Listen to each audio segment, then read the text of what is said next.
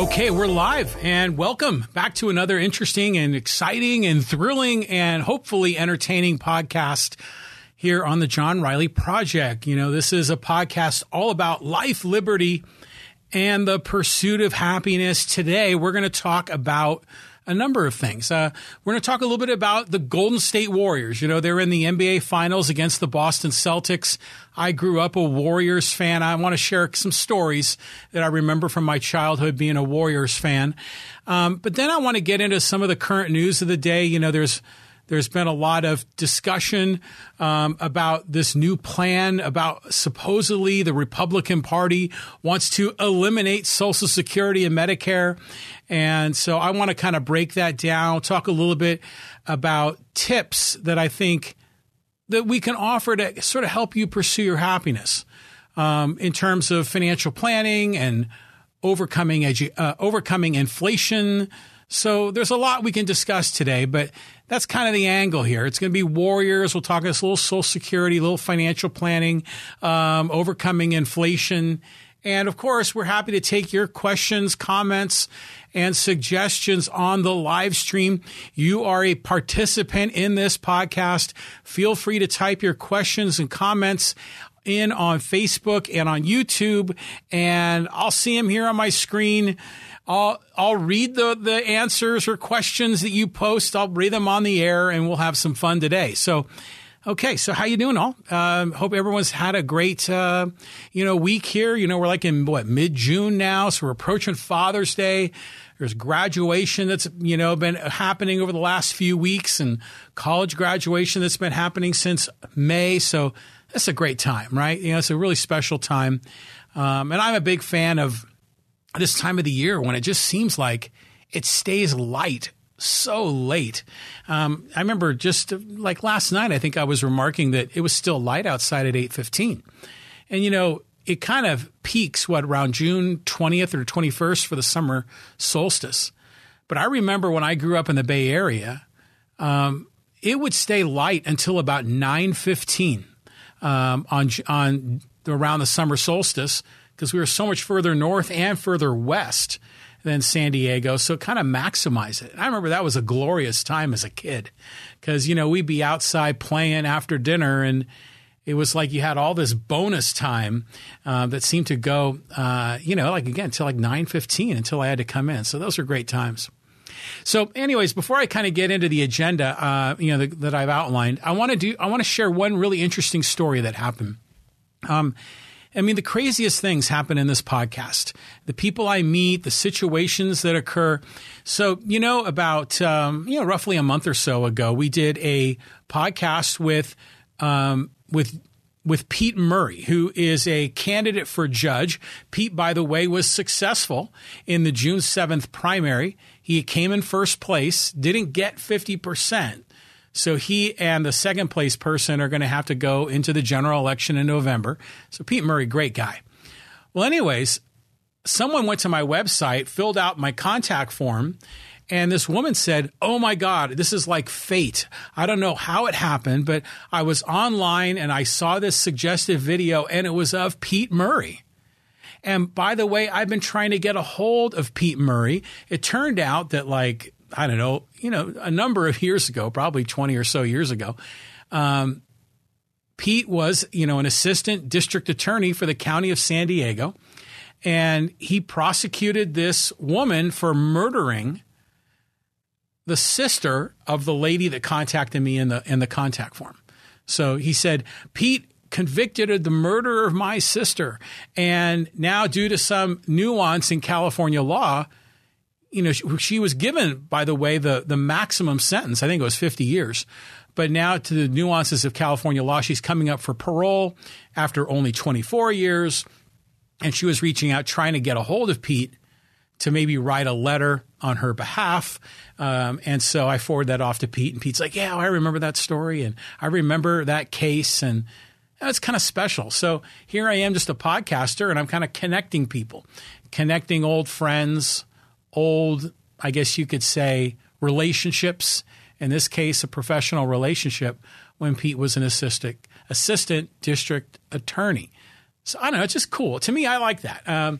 Just sort of the quirky things that happen as a result of having this podcast. The people I meet, the situations I find myself in. And even for me as a podcaster, this is, a relatively small podcast. But wow, I mean, some of the things that happen on this are just really fun.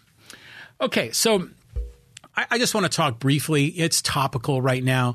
I want to talk about the Golden State Warriors. And, they're in the finals right now, the NBA finals against the Boston Celtics. They just won game 5 of the series to go up 3-2. That game was on Monday.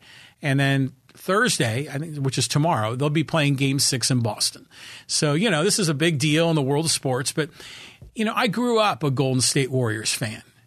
It's funny how some people, you see them wearing the gear for their team and you wonder, well, why are you a fan of that team, right? And most people have a story. They're either from that city or maybe it's a team that your parents always followed and so you follow them.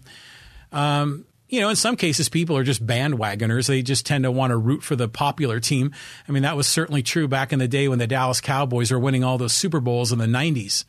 I see all these people wearing Cowboys, gear, and I'd say, man, are you from Dallas? Are you from Texas? Like, no. I go, well, why do you root for the Cowboys? He goes, I don't know, I just like them. So there's a lot of people like that. But for me, I've always been a Warriors fan.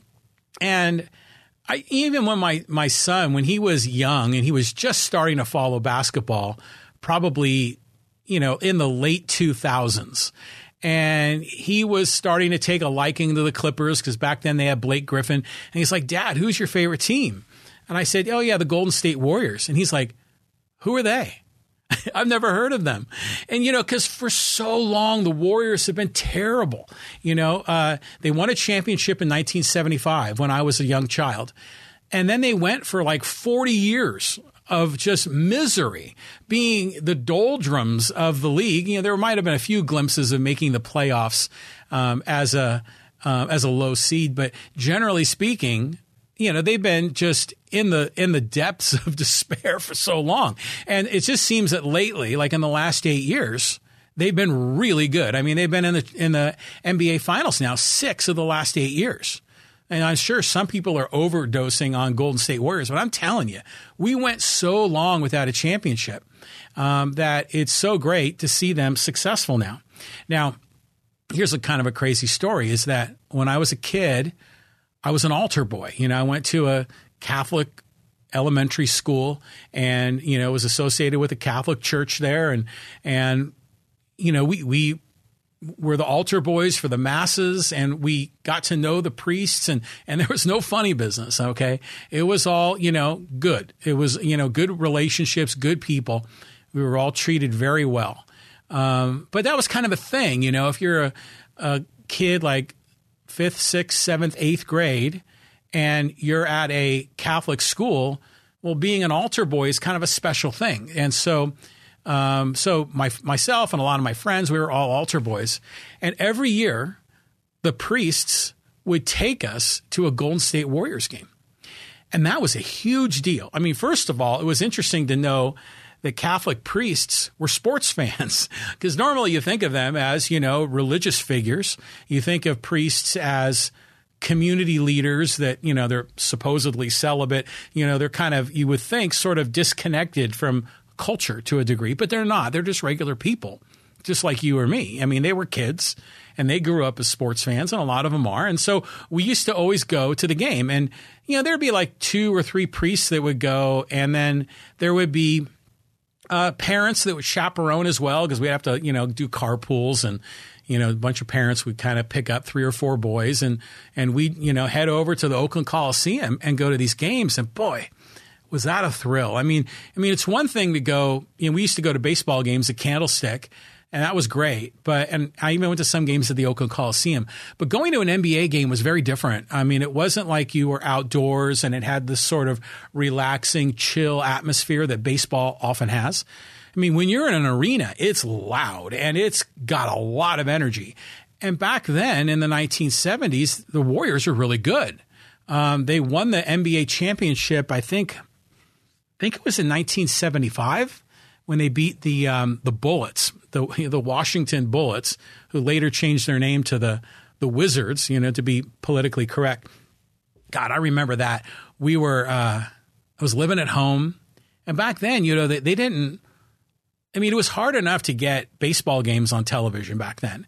There was a Saturday game of the week. The Giants were sometimes on television, maybe a couple of times a month, but only on the independent station.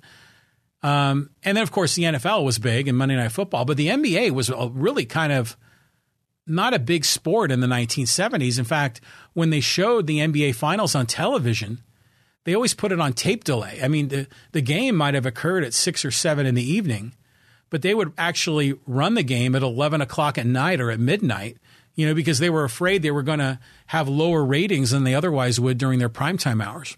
And of course, that's not the case now. But I remember listening to that game. I was lying down in my dining room floor, and my parents had this console. And it was like this big piece of furniture, and it had a radio, and it had a turntable, and I think it had an 8-track player. And you would have to lift a lid, and then you could look inside and change the radio station or set up new records on the turntable. And I remember listening to that. It was either on KSFO 560, I think, might have been the Warrior station, or KMBR 680. I can't remember. But I remember laying there listening to the game 4, because they swept it that year. The Bullets were heavily favored, and the Warriors, these scrappy underdogs, won the whole thing in 4 games straight, 4-0. Yeah, listen to those games there. That was something. I think I was 10 years old. And so that's, all part of that process. When I was 8, 9, 10 years old is when I really started to fall in love with sports and following the Warriors and the Giants. And, back then the 49ers were awful. I used to follow the Raiders as well. So it was a lot of fun. But we would go to the game with all the altar boys. We'd roll into the Oakland Coliseum, and you can imagine a bunch of 10 and 11-year-olds and the chaperones and priests are there. I mean, we're like a herd of cats. It's trying to keep track of us.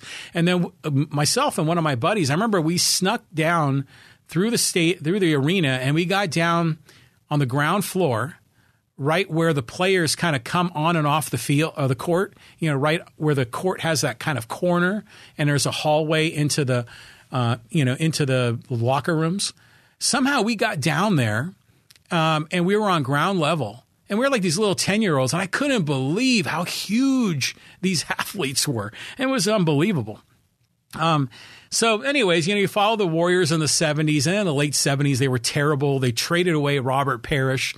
They traded away a draft pick that later became either Larry Bird or Kevin McHale. It was one or the other, which ended up loading the Celtics up. And then the Warriors were just awful in the 80s.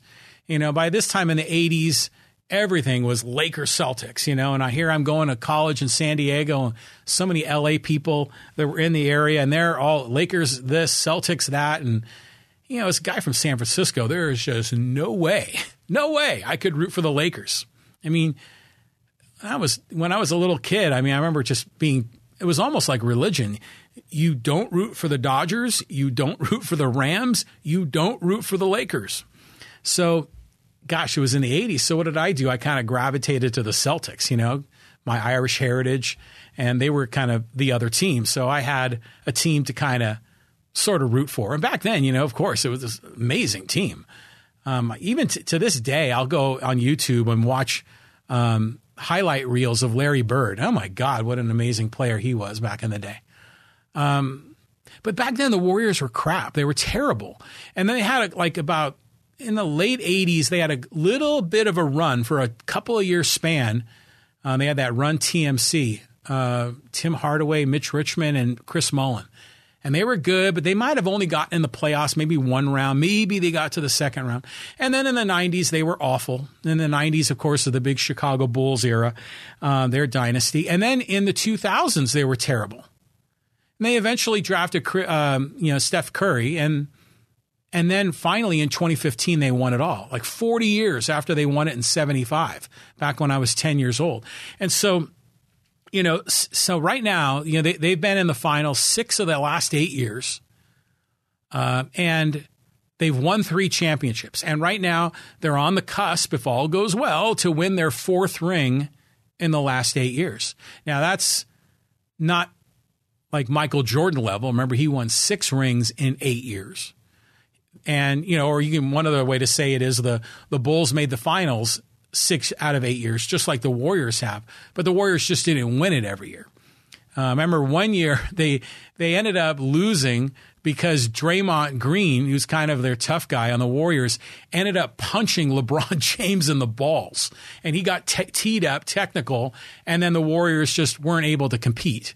And they ended up losing that one. And then the other series is when the Warriors played, I think it was the Toronto Raptors, wasn't that? And that was the one when Kawhi Leonard won his NBA championship. It was the second time he was the NBA Finals MVP. And, of course, I'm a huge Kawhi Leonard fan. But if I recall, that was the series that Klay Thompson got injured, that Kevin Durant got injured. And I think Klay blew out his ACL, I think, and then Durant blew out his Achilles. And you lose 2 of your top 5 players. I mean, 2 of your top 3 players. I mean, there was just no coming back. So, I mean, it's kind of woulda, coulda, shoulda, but imagine if things had gone the Warriors' way, if Draymond kind of handled himself and didn't, get teed up for punching LeBron, and if those injuries didn't happen in the finals, I mean, it's a good chance we could be on par with the Bulls in the 90s, winning 6 out of the last 8 championships. So this is pretty cool. So anyways, tomorrow is Thursday. That's Game 6. It's in Boston. And as much as I'd love the Warriors to win it immediately, I'm hoping it goes to a Game 7, because Game 7s are always awesome in sports. And Game 7, they'll come back to San Francisco and play, because they have that new arena in the city, and it's gorgeous.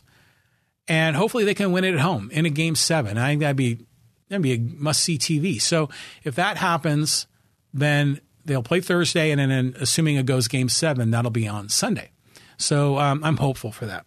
So anyways, I'm just excited, and again, I'm a big baseball fan too, but I mean, this is the NBA Finals. This is pretty big. And I will say this, is when I moved to San Diego in 82 to go to college, I remember I tried to make an effort to follow the Clippers, because I like following the local team. And in fact, I worked for the Clippers for a while.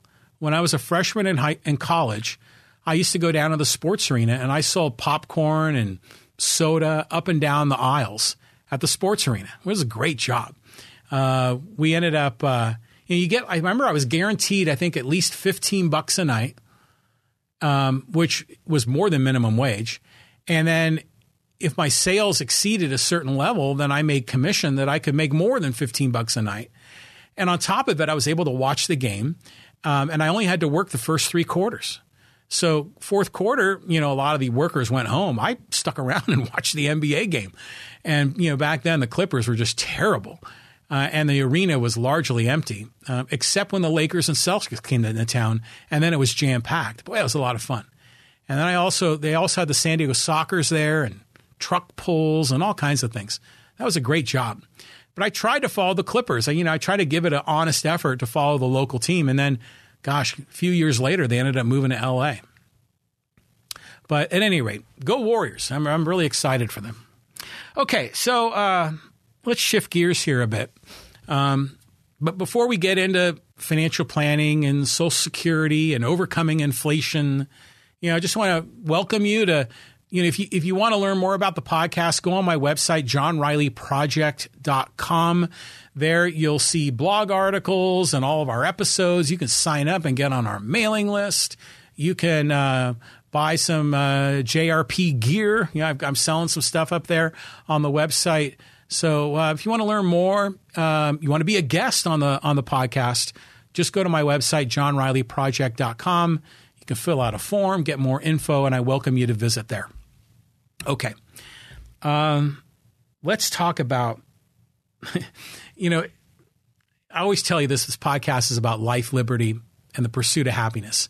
So we're going to talk now about financial planning, to a degree. I'm not going to go crazy with it. And I want to talk a little bit about Social Security and inflation, because a lot of this is really topical right now. And it's topical for my wife and I and our family.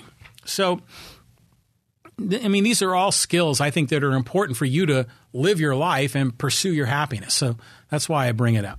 Okay, so was about a week ago, 2 weeks ago, my wife and I had, one of our periodic meetings with our financial planner, who, by the way, has been very, very helpful for us. And if you are saving for your retirement, I would strongly encourage you to have a financial planner. In fact, everyone should be saving for their retirement. And really, everyone should be getting really good financial advice from a professional. And we're very pleased that we found a person early on. In fact, Kim discovered her, my wife Kim discovered her, back when we were both in our 20s. And this financial planner has been fantastic. And has taught us so much, has helped us make really good choices. And so, we're both in our late 50s, and so we're kind of getting close to retirement. So we're starting to run a lot of the what-if analysis. If we retire at this age, then how does this project out? If we retire at that age, how does it project out? And we just run all these different scenarios, this modeling, and it's really, really fascinating because we're looking at our spending patterns. We're assuming there's inflation. There's a cost of living increases. And then, we've got our assets that are invested. We've got Social Security. We've got a number of other things going. Of course, we have our property, our house. And you want to make sure that you have enough money to fund the rest of your life. You don't want to outlive your money. You don't want to run out of money when you're 72. And live into your 80s. I mean, that would be tragic. So a lot of this is important that you plan properly. And so we were doing all the different scenarios. And in some cases, we do scenarios like, okay, what if one of the spouses passes early? Can the second person survive for a long period of time? And, depending on each of our particular retirement plans with our employers and the other things we've set up, there's different scenarios. So it's really interesting to run those scenarios. But while I was going through that, I couldn't help but think, what are a lot of other people doing? I mean, granted, I'm looking at my own life and, we're doing all right. But there's a lot of other people that are really struggling. And if you look at what is the average savings for retirement for an average person, it's really only $100,000 to $200,000. I mean, I pulled up some of the numbers here. Like if you are in your teens and 20s, you of course aren't going to have much saved, but it's usually between $4,000 and $9,000. That probably sounds about right. Hopefully in your late 20s, you'd have a lot more than that, especially if you're working for a corporation that has a good 401k plan. And then according to these numbers, and these come from the Federal Reserve, people in their 20s and 30s typically have between 21 and 48,000 saved. And in their 40s, they have between 101 and 148,000 saved. In their 50s, they have between 146 and 223,000. That's in bank accounts, in 401ks, in any kind of a retirement plan. People in their 50s typically have between 146 to 223, and then people in their 60s, between 200 and 221. That sounds like a lot of money, but it's not a lot of money. I mean, so that's what I think about is, back in the day, people work for these corporations. They were lifers that they would work for the same company for 40 years. They would get a pension, that between their Social Security and their pension, and hopefully they had some additional savings, they'd probably be able to live a reasonable life when they retire. But now so few companies offer pensions. If you work in the government, you're going to get a pension. There are a few companies that offer pensions, but they're rare. So then what are these people going to do? I worry about that because I think people in their 40s and 50s are probably the first couple of generations that are living without a pension. And when it comes time for them to retire, there could be a really serious shitstorm coming for a lot of people because Social Security by itself is nowhere near enough.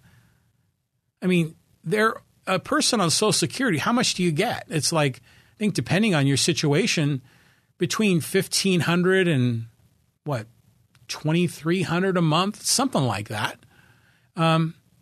That's not a lot of money, particularly if you live in Southern California. That doesn't even cover your rent payment or your mortgage payment in many cases. So what are these people going to do when all hell is going to break loose? Because Social Security in and of itself, I mean, you can question the solvency of that program. But if you don't have savings or enough savings, I mean, if you only have 100 to 200 grand in the bank, that's nowhere near enough. And I just think, wow. I mean, according to this survey by the Federal Reserve, the average household only has $131,000 saved for retirement. 131. I mean, you could probably live for a couple of years, and that's it on that kind of retirement. Granted, over time it's going to build, and if you invest it properly, but it just makes me wonder, why is it so low? Why don't people have more saved? And I think in many cases there's a false sense of security.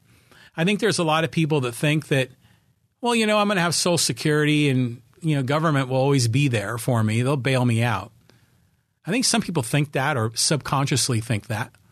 I think there's a lot of other people that just aren't financially literate. They just really haven't been educated on personal finance.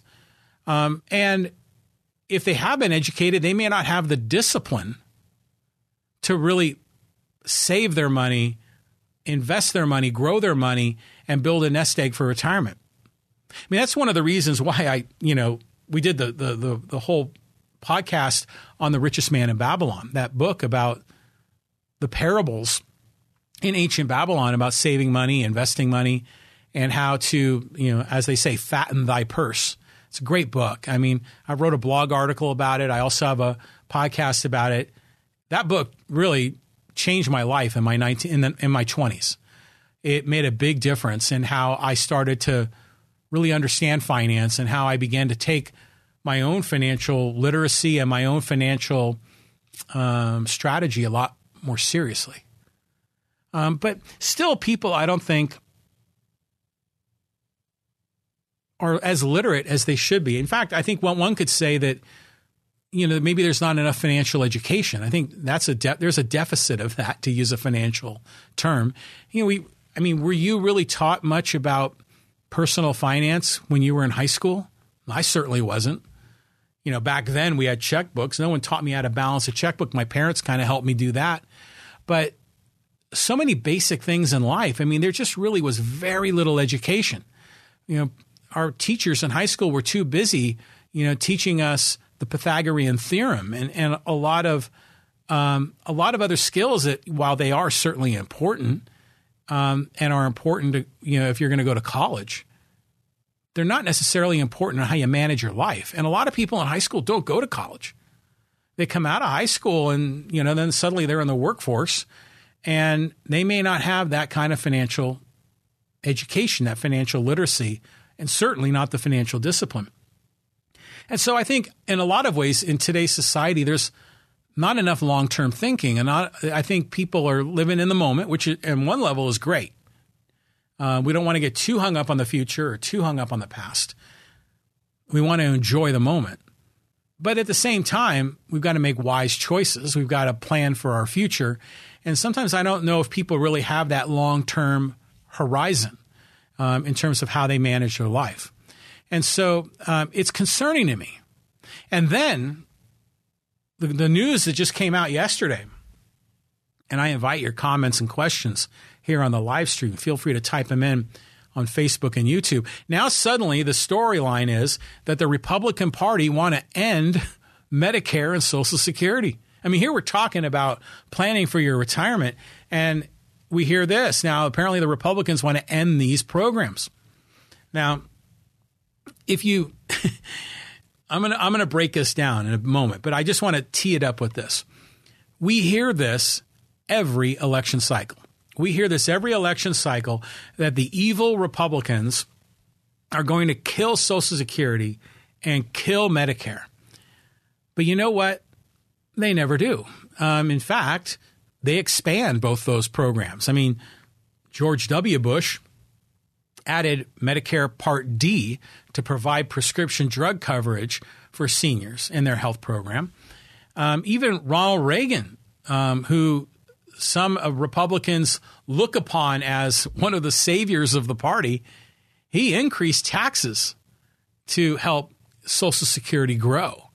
And so when I hear this rhetoric every election cycle, and it's from left-wing folks, that the Republicans are going to kill Social Security and kill Medicare, it's just fear-mongering over and over again because we hear it every election cycle. It's like Chicken Little, this nonsense. But there is a storyline here. And what the storyline is this, is that Rick Scott, who is a senator from Florida, he's now calling for a program that wouldn't necessarily target Social Security and Medicare, but more broadly, that all federal government programs would be eligible to be sunsetted after 5 years. So in other words, at every 5 years, every program would almost need to be reevaluated and reaffirmed to continue. And in many ways, that makes a great deal of sense. I mean, what's the famous Milton Friedman line? There's nothing's ever so permanent as a temporary government program, right? When government programs are set up, they almost never go away. And I think no matter where you line up on the political spectrum, there's a lot of government programs that really should go away, but they never do because, there's always a constituency behind that. And as a result, these politicians don't ever want to cut them. But opening up the process where these things would need to be reevaluated every 5 years, I mean, that's just, good management. I mean, if you're running a business, you want to re-examine all of your initiatives and make sure they're running properly. Frankly, you shouldn't be doing it every 5 years. You should be doing it every year, maybe even every month. Hey, Tony Russo on the live stream. How you doing, Johnny? Nice to see you, Tony. But it's good, I think, to reevaluate your initiatives. Even as an individual, it's important to reassess and reevaluate the things that you're doing in your life, your physical and mental health, your career, your relationships. I mean, every aspect of your life should be reevaluated on a periodic basis. So we're hearing this from the Republicans, and some of the other Republicans are jumping in and saying, yeah, that sounds like a good idea. And of course, our friends on the left, the progressives, are convinced this is all a scheme for the Republicans to eliminate Social Security and Medicare. And first of all, that's never going to happen. First of all, they're not even going to implement this 5-year sunset thing. I mean, it just won't happen. It never will. Because the Republicans just want to keep spending just like the Democrats. And there's no way the Republicans would ever end Social Security. Because they have not all, but most of their voters are old people. Most of their voters are on Social Security and getting Medicare. There's no way the Republicans would cut those programs. No way. There was no way they'd end those programs. Hey, Tony on the live stream saying every month, weekly. Tony, hey, thanks for being a regular viewer, a regular listener. Appreciate that. I enjoy following you on Facebook, too, by the way. You're always out and about in our community, kind of sharing some video highlights. Love that. But, yeah, so, you hear a lot of this rhetoric that the Republicans are going to get rid of Social Security and Medicare. There's just no way. In fact, reality is the opposite. Reality is that the Republicans expand those programs. Now, in my opinion, those programs absolutely need to be reformed. 100%. I mean, right now, the trajectory, if we did nothing and just let the current spending plan and the current tax plan for Social Security and Medicare continue, they would run out of money. I mean, already the Board of Trustees of Social Security has said in the year 2034, they're not going to have enough money to fulfill the promises they made. And Medicare, I think they're not going to be able to fulfill their promises starting in the late 2020s. I mean, it's a serious problem. These programs absolutely need to be reformed. I don't believe the Republicans have the cojones to do it. And I know the Democrats don't want to do it. Unless they were like Bernie, they would actually raise taxes to do it. I mean, I just saw a video tweet from Bernie just today, ranting about how millionaires and billionaires are paying the same tax rate on Social Security that a person that makes $147,000 a year or less. And that ain't right. Well, he's right. It ain't right.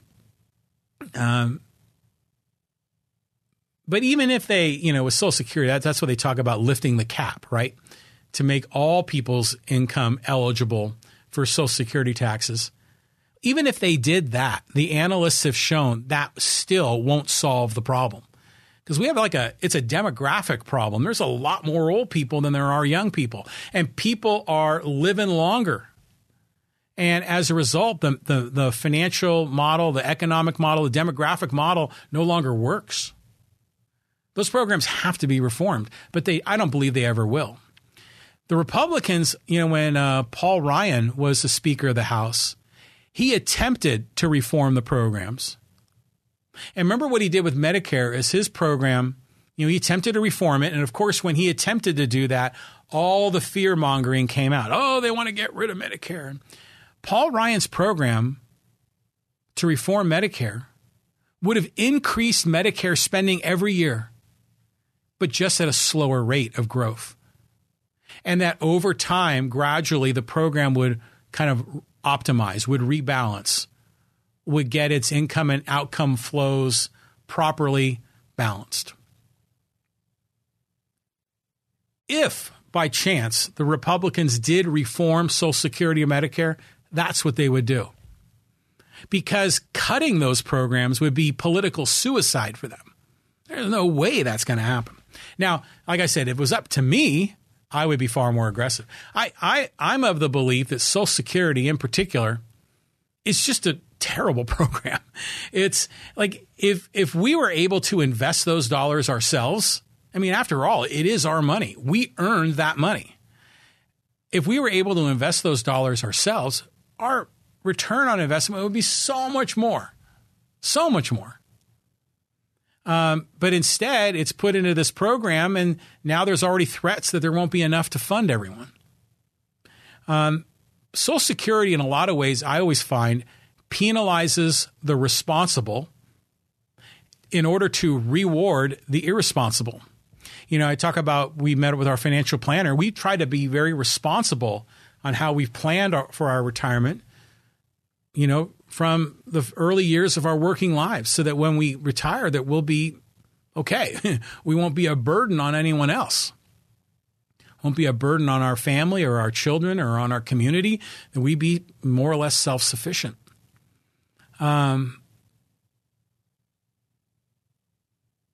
People, if they had the financial literacy, the financial education, and the financial discipline, would be in way better financial shape if Social Security did not exist. And instead, that what really amounts to 6.2% of your paycheck with a match from your employer, which is 12.4% of your paycheck. Imagine if you saved that 12.4% of your paycheck. That would add up in a hurry. We talk about the richest man in Babylon. One of the rules one of the lessons in that book is to save at least 10%. You could do that just on the money from Social Security alone. But unfortunately, you're not allowed to. Everyone is forced to participate in that program. And that program right now, if you look at the trajectory, the financials, this isn't propaganda. It's just math. That program is not going to be able to fulfill promises starting in the year 2034. And then what? Then you've already got all these people that don't have enough retirement savings, and Social Security might shortchange them. It's like I said, there's a potential shitstorm coming.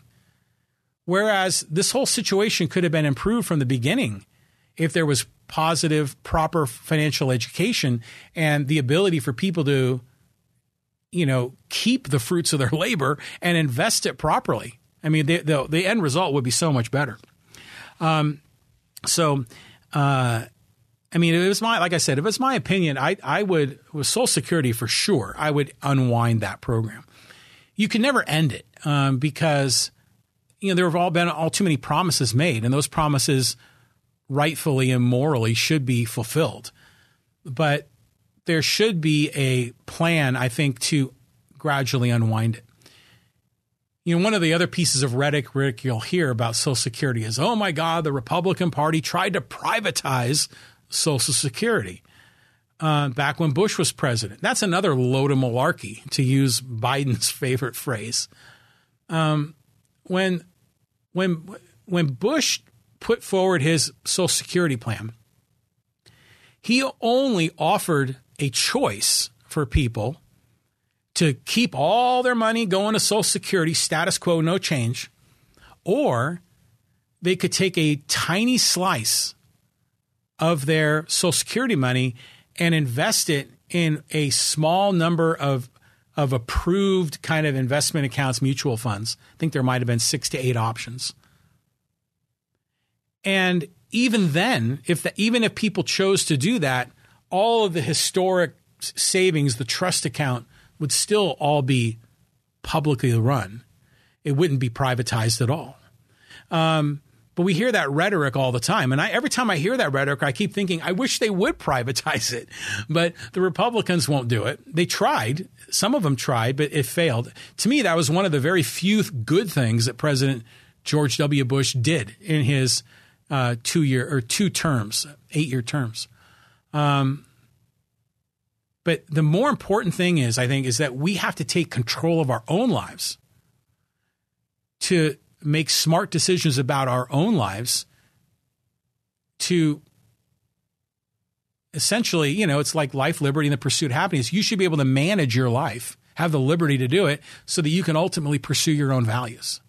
We don't get enough of that. We don't have enough of education on those topics, and we don't give people the freedom to make those kinds of choices. And this kind of goes back to the gun control episode that I did last week, where I think a lot of those important American values are not really being reinforced or taught. That your life is yours, and you need to take control of your life and manage your life, because no one's coming to save you. And if people had that kind of perspective about their own life, I think they make a lot wiser choices, and we'd see people's retirement plans significantly greater. I mean, even the richest man in Babylon, one of the lessons of saving 10% in one of the parables that was brought up is like, oh, I'm very poor, and there's no way I could save 10%. Well, he went on in that book. It says, even if you are poor, you can save 10 and live on 90%. You just have to make some tough choices, but it is doable. So I think more of that kind of education needs to occur. Okay. Wow, we're at 42 minutes. I want to make some remarks here about inflation. A little bit of commentary on what's going on with inflation.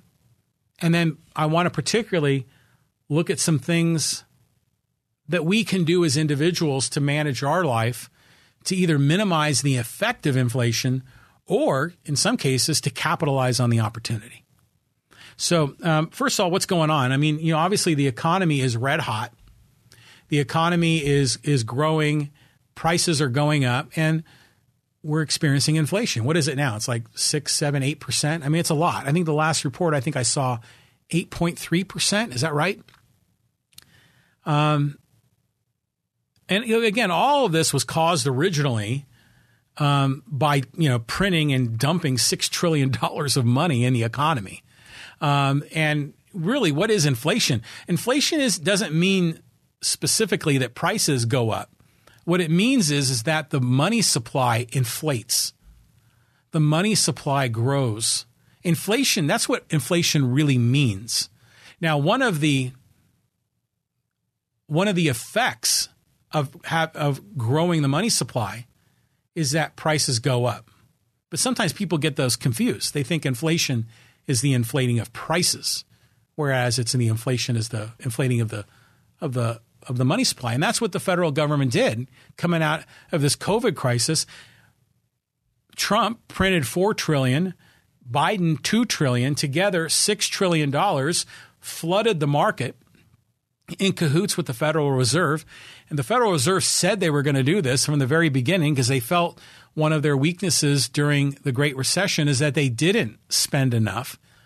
And so when you flood the market with all this money, what do people do? They spend it, right? And there was increased demand on things. And that in and of itself is going to cause prices to go up. But then it was made even more complicated by all the shutdowns and the stay-at-home orders and all the other consequences of the pandemic. So the point that production was limited, the supply was low. And when you've got high demand and low supply, prices go up.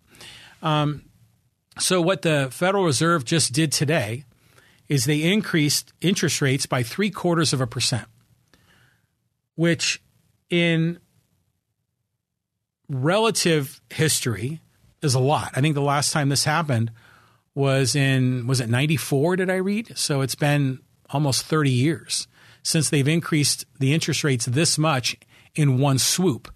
But it's still, our interest rates are just still really low. I mean, what is the Federal Reserve's interest rate? I think it's like around 2 or 3%. So the cost of borrowing is more than that. But do you remember back in the late 70s and the early 80s? I mean, oh my God. I mean, if you wanted to take out a mortgage, if you wanted to take out a loan to buy a car, interest rates back then were like close to 20%. Mortgage interest rates were like around 12 to 15%. It was insane. I mean, imagine if mortgage interest rates get that high. It would completely blow up the whole housing market. That's for sure. But it would create a tremendous amount of despair for a lot of people. And that's the downside of all this inflation is that the most common solution to it is to slow down the economy, to kind of cool it off. And when you do that, particularly when you raise interest rates and the cost of borrowing becomes more expensive, then businesses are less likely to expand. Businesses are more likely to lay off people when the economy slows down. And businesses that are sort of teetering on the brink of solvency, they're the ones that declare bankruptcy and go under. So there's going to be a lot of difficulty, a lot of pain coming through this as we try to minimize inflation. And even the Federal Reserve said that they don't expect inflation to come down this year. It's probably going to be with us into 2023 and maybe even longer. Excuse me. So this is a really serious challenge. So what can be done? I mean, to resolve inflation. And the one thing, of course, you always hear is that they need to raise interest rates. But there are other things that can be done. A lot of times people will say, President Biden couldn't possibly be responsible for inflation because this is a worldwide phenomenon and there's really nothing he can do. Oh, come on. I mean, there are things that our politicians can do to minimize the effect of inflation. The first thing they can do is lower tariffs to 0%. So what is a tariff? That's a tax. A tariff is a tax on when products are imported into America.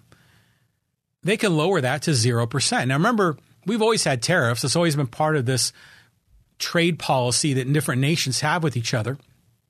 But those tariffs were part of President Trump's sort of trade war with China, where he was kind of pitching it that China was going to get penalized by these tariffs, and they were indirectly. But tariffs ultimately penalize Americans. Tariffs are a tax on imported goods that corporations pay, that ultimately they pass on that tax all the way down the supply chain, all the way down to the consumer. So these tariffs in many cases are 10, 15%, even higher on a lot of goods. If those were lowered to 0, that would help lower prices. And in fact, the tariffs that we have now is one component of the whole baby formula crisis. And it's also a component of the high lumber prices that we've been experiencing for so long, because lumber from Canada is tariffed at such a high rate. That would lower prices to a degree. What else could be done? Well,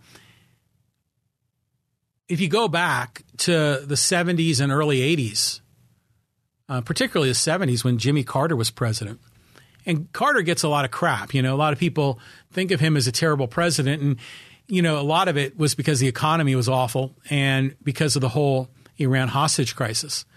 But Jimmy Carter did some good things. And I've always been kind of a soft spot on my heart for that guy. And one of the things that he really did that I thought was great and was something that helped address inflation was that he deregulated large portions of the economy. During that time frame, airlines were deregulated, trucking was deregulated, telecom was deregulated, and one of the greatest deregulation stories of all time, beer was deregulated. Beer was deregulated during the Jimmy Carter administration. So what's the benefit of deregulating it? Well, if beer or if any particular industry is deregulated, then what happens? On one hand, it makes it easier for companies to produce goods and services. They don't have the bureaucracy of the regulations that slow them down. So in the world of inflation, we have high demand and minimal supply, right? So when you deregulate, you can ultimately increase supply to sort of catch up with demand and then minimize the impact of inflation with high prices, right? If we increase supply, prices should come down.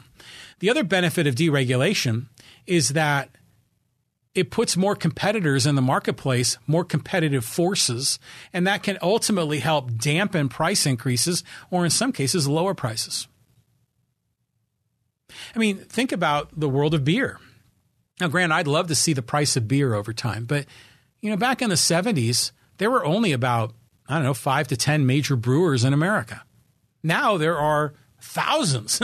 There are so many microbreweries all over America. Now companies, like Anheuser-Busch and Miller and Coors and some of the other large brewers, now they've got a lot of competition. That kind of competition is great. It provides more product, more innovation, more supply, and more competitive pressure on those companies that I think can ultimately help increase supply and lower prices. And that was part of Carter's strategy in doing that. It's amazing to hear a Democrat doing deregulation. I mean, you bring up deregulation now, and most of our friends on the left, our progressives, think you want to poison the air and poison the water. Like, no, we don't want to do that. What we want to do is allow the marketplace to be more competitive, to remove barriers, to remove protected markets through tariffs, to remove barriers of entry for competitors, to make it easier to produce goods and services so that more supply is created. And then ultimately, the pressure on increasing prices goes down.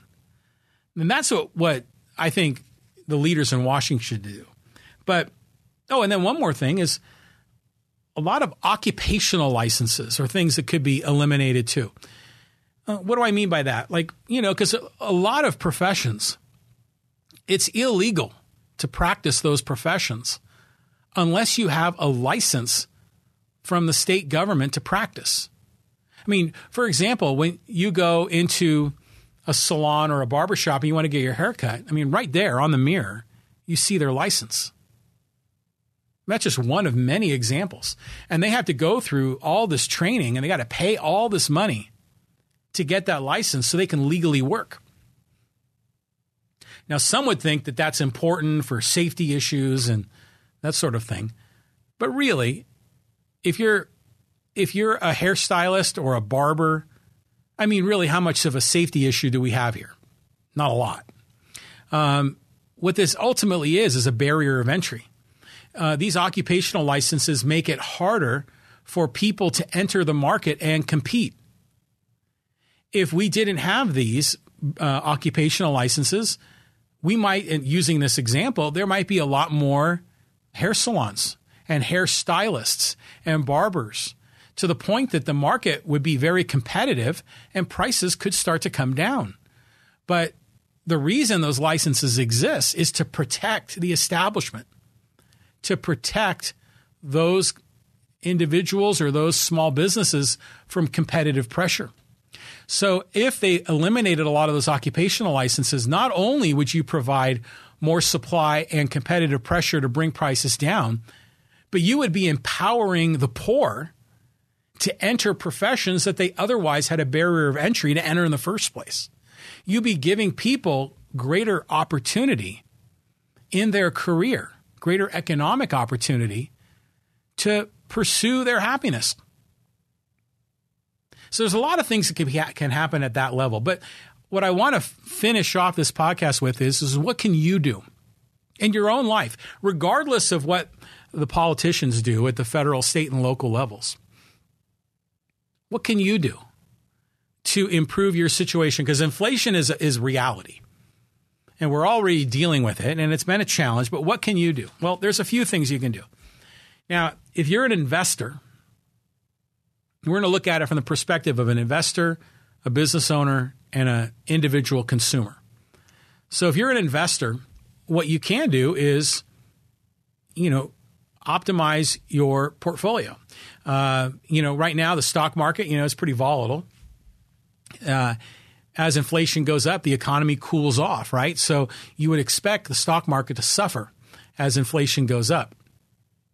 You would normally expect that. But in this market now, so many things don't make sense because everything is so distorted by government policy. But some of the things you can do is you can invest in things that are likely to keep pace with inflation, or in some cases, that may be even able to exceed inflation. I mean, generally, you'll see a little bit of a shift towards precious metals like gold as a hedge against inflation. That's a common strategy. Investing in things like real estate typically are going to be pretty good. If they don't keep pace with inflation, then they might only suffer minimal losses due to inflation. In many cases, one could argue that you might see real estate go up. And then finally, there's other things. I mean, if you were the uber rich, things like collectibles are also areas that typically will increase in value, keeping pace or in some cases outpacing inflation. Okay, so what can you do as a business owner? This is harder because as a business owner, you're trying to handle these increases in your costs, but you don't necessarily want to pass those costs on to your customer, because if you do, you're going to get pushback. You're going to get, you're going to end up, making it harder for customers to buy from you. So you're in a real pickle when inflation happens. It's going to be harder to borrow money. And, credit is in many ways sort of the lifeblood of small businesses. They don't have a gazillion dollars in the bank. They're usually financing equipment. They're usually running a line of credit of some kind. Not all businesses, but many do. They're using debt as a way to kind of get leverage for their business to grow it. So businesses are going to find it harder to borrow money. And as a result, there's going to be a lot of businesses that are going to fail. Businesses that were already sort of teetering on the brink, they're the ones that are going to be challenged. But as a business owner, you're going to have to find ways to streamline your business, to find efficiencies in your business. You're going to have to find ways to make your employees as productive as possible. Hopefully you're cross-training them and then having a lot of flexibility of how you manage your workforce, because your demand for your products and services is going to probably radically change as inflation occurs and then as the government responds to inflation by cooling down the economy. So you can only sort of work with what you've got. And in some cases, it may be a matter of battening down the hatches to try to get through this, to survive. But what can you do as a consumer? And I think that's what all of us are consumers. What can we do to fight inflation? Well, one of the things that we can do is when you go to the store and there's something on sale, buy a lot of it. Because not only is it on sale, but over time, those prices are going to keep going up because of inflation. So we'll use the toilet paper example, since that was a crazy one during the COVID pandemic and the hoarding of toilet paper. But if you're at the store and there's a particularly really good value on toilet paper, don't just buy one package, buy 5. And then put the other 4 in storage. And then as prices go up, you've bought low, and now you can utilize that at a lower price rather than having to go back to the store and pay a higher price. So buying in quantity is big, particularly when it's a really good value. The other thing you can do is you can fix things yourself. Rather than replacing things, you can find ways to save money by repairing things in your home. I'll tell you this crazy example, and I'm dealing with this now. I've talked about this in other podcasts. In my backyard, I have this pond, and it's a concrete pond, and it was built with rocks and concrete. And there's an upper basin and a lower basin, and a little pump that moves the water between the two. And because it's concrete and rock, and we have earthquakes and other things, and things shift, things move, the concrete cracks, then the concrete leaks, and the pond leaks. I have been trying for the last 2 years, maybe 3 years, to get a contractor out here to fix it. And they won't do it. Or they'll show, first of all, they wouldn't repair it at all because they were so busy coming out of the COVID crisis. They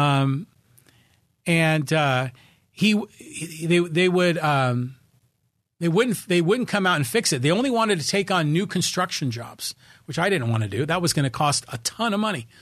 And we had 3 different contractors come out to try to fix it. And they were here partway through, and they abandoned the project. In one case, one of the companies went bankrupt. In another case, they just quit coming to show. They just quit showing up, and they left the project incomplete and never came out to finish it. So now, finally, I'm doing it myself. I did the research. I found the right products, and I'm prepping the surfaces, and I'm getting it right, and I'm doing it myself. So in one way, that is one way to overcome inflation because I'm going to end up spending a lot less than if I hired out for that process. What else can you do with inflation? You can barter. You can trade. So, let's say you have certain skills and someone else has certain skills. Rather than buying from one another, you can trade with one another. And I'll just use a simple example is let's say you're a woodworker and you have a woodworking shop in your garage and you enjoy doing things. And your neighbor is a landscaper. Well, you can trade with them. You can provide woodworking services in exchange for landscaping services. And then no money changes hands, and the impact of inflation is minimized. I've done that a number of times. Like one great example is that, I have a marketing agency, and one of my clients sells filtration systems to remove all the minerals, all the hard water, which is so important in San Diego County.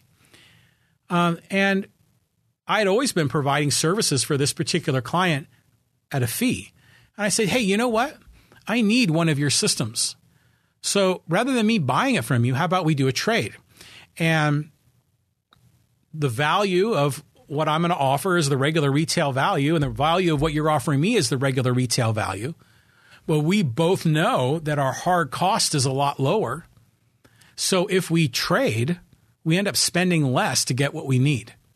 And that turned out to be a real win-win. I was really happy with that.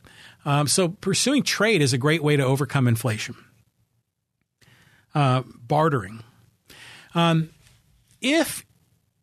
it may be too late, but if you had planned properly and have a fixed rate mortgage on your home, that's a great hedge against inflation, because if you're paying a mortgage of, let's just say 2 or 3%, and inflation is like 8%, you're making money.